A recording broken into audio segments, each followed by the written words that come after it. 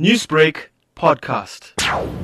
Pakistan said it will mark India's 73rd Independence Day next week as a Black Day. It will also drag India to the United Nations for breaking up its only Muslim-majority state. Pakistan-based analyst Qamar Cheema said India must now pay for its sins. Pakistan is left with no option. There are certain quarters in Pakistan which are asking for completely dismantling all kinds of diplomatic ties with India. This is Kashmir, which is the bilateral dispute since last 72 years. And if Mr. BJP is so desperate about Kashmir, then we should decide what should be the future of both the countries. It is not Pakistan which has militarized Kashmir, and it is India which is militarizing the zone. We are taking diplomatic measures, political measures and legal measures, and that is the right of Pakistan. And as reports of misery from lockdown Kashmir poured out, India's former spy master Jaidev Ranade warned of more hostilities.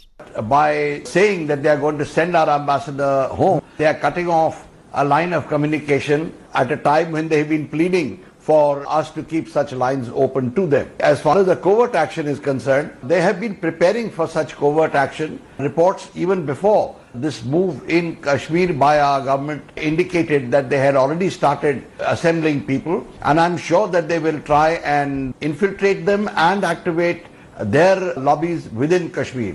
And Lalita Kumara Mangalam, India's ruling party spokeswoman, gushed over the decision to scrap Constitutional Provision 370 that allowed Kashmir to make its own laws. Pakistan is at its wit's end. It is desperate. Internally, they are absolutely torn asunder almost by the strife. Neither Imran Khan nor the Pak army has been able to prevent even the anti-terror funding watchdog from reprimanding them pretty strongly. The World Bank is leaning on them, so they have to be showing both the international community and their own extremely economically backward and marginalized people that they're taking some very strong steps. It's, like a smoke screen. But the challenge begins now, warned diplomat turned author Pawan Verma, as Prime Minister Narendra Modi's hard-right regime patted itself on the back. Real challenge begins now. Now that you have abrogated 370, how do you bring normalcy back to the valley again? And once again,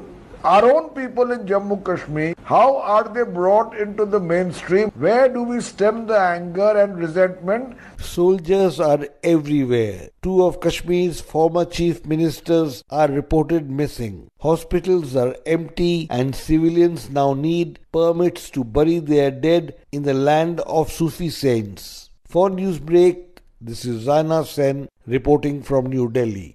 Newsbreak, Lotus FM, powered by SABC News.